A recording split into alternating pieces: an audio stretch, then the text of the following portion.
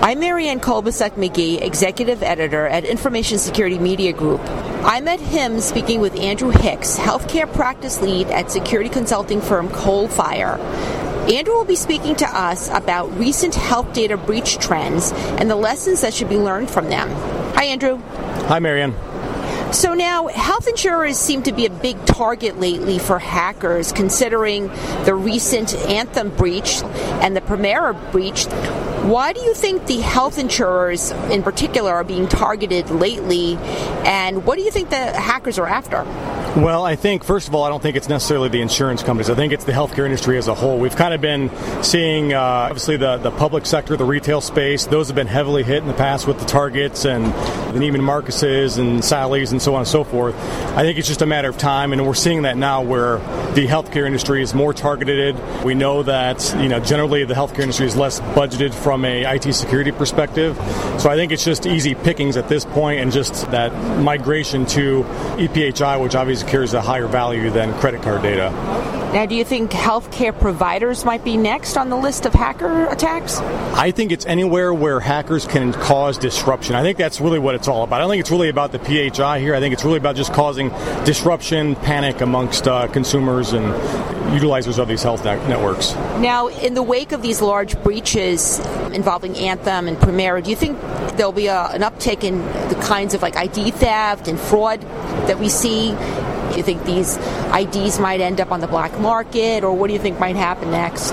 It's only a matter of time before we really truly find out. I think what we are waking up to is the fact that healthcare organizations, both covered entities and business associates, are now realizing that, chasing compliance isn't good enough. And we've talked a lot about the difference between security and compliance. And even now we're seeing security isn't enough. It's about proper risk management, enterprise risk management, to really truly understand what the threats are out there, what the threat actors are, and how we can best protect against those. So we know it's going to happen. It's a matter of time, but it's a matter of how we respond with our incident response plans to counteract those attacks.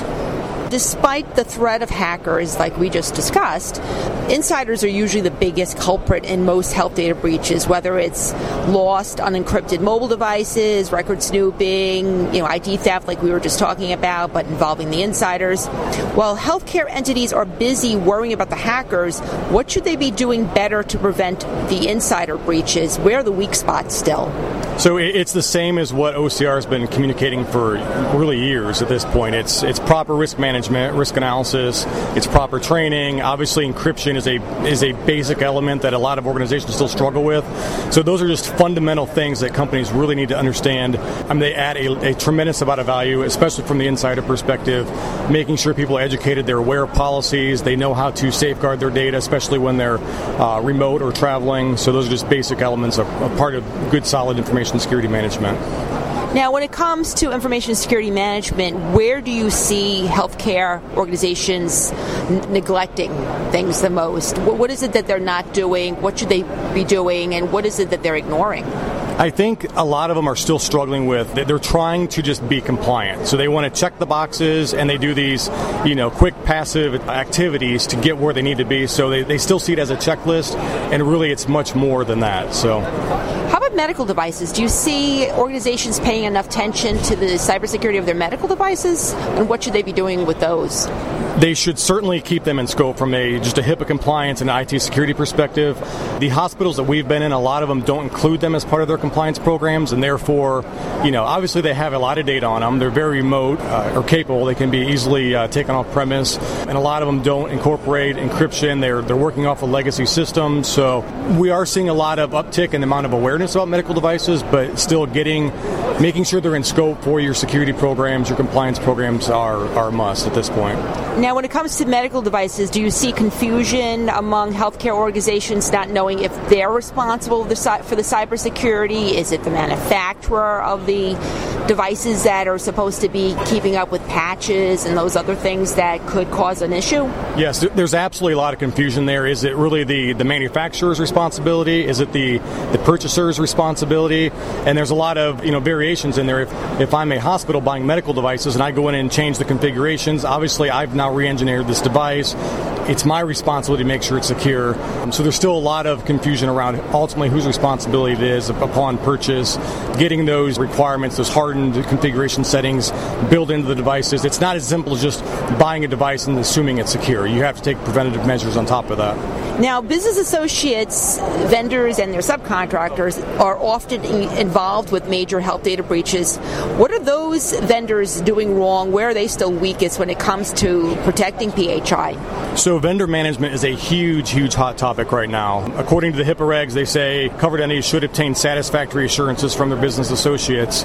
And so what we're seeing is a lot of BAs are out there. They're still kind of chasing that compliance thing again that I talked about. They're not really doing the due diligence to make sure that, yes, I am fully HIPAA compliant and even more so IT secure. So the onus there is on the BAs. We're going to see a lot more breaches, I think, on behalf of the business associates just because of that simple fact. They're not aware. They're just kind of relating to it. It's a line of business for them, and so they're just doing what they need to do. They're signing the BAs without actually putting in these strong IT security programs.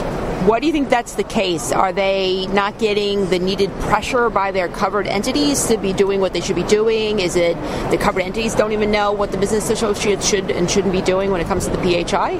I think that's a big factor of it. A lot of the covered entities, they're slowly waking up here. We see a lot of the big players are requiring their business associates to go through high trust certification. They're asking the probing questions about risk management, risk analysis, evidence of compliance. They're asking the right questions.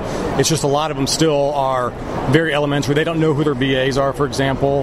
They're working off of old signed business associate agreements that just aren't up to date. So there's still a lot of, just simple vendor management that's missing as part of that overall compliance picture. What can health entities do to ensure that their BAs are taking adequate steps in protecting PHI? They absolutely need to have an inventory of them. They need to know who their BAs are. They need to maintain constant communication with them and understand, what are you doing with my data? How much data is it? What are the safeguards you have in place to protect it? They need to be asking those questions and not just taking verbal responses. They need to be seeing evidence of full-fledged risk management programs, breach notification procedures. There's more to it than just signing the BA and saying, yeah, we're good to go. Now, going back to breaches for a moment, it seems that often it takes months for organizations to realize that they've even been breached. As the Primera breach showed, it took months to even know that they were breached.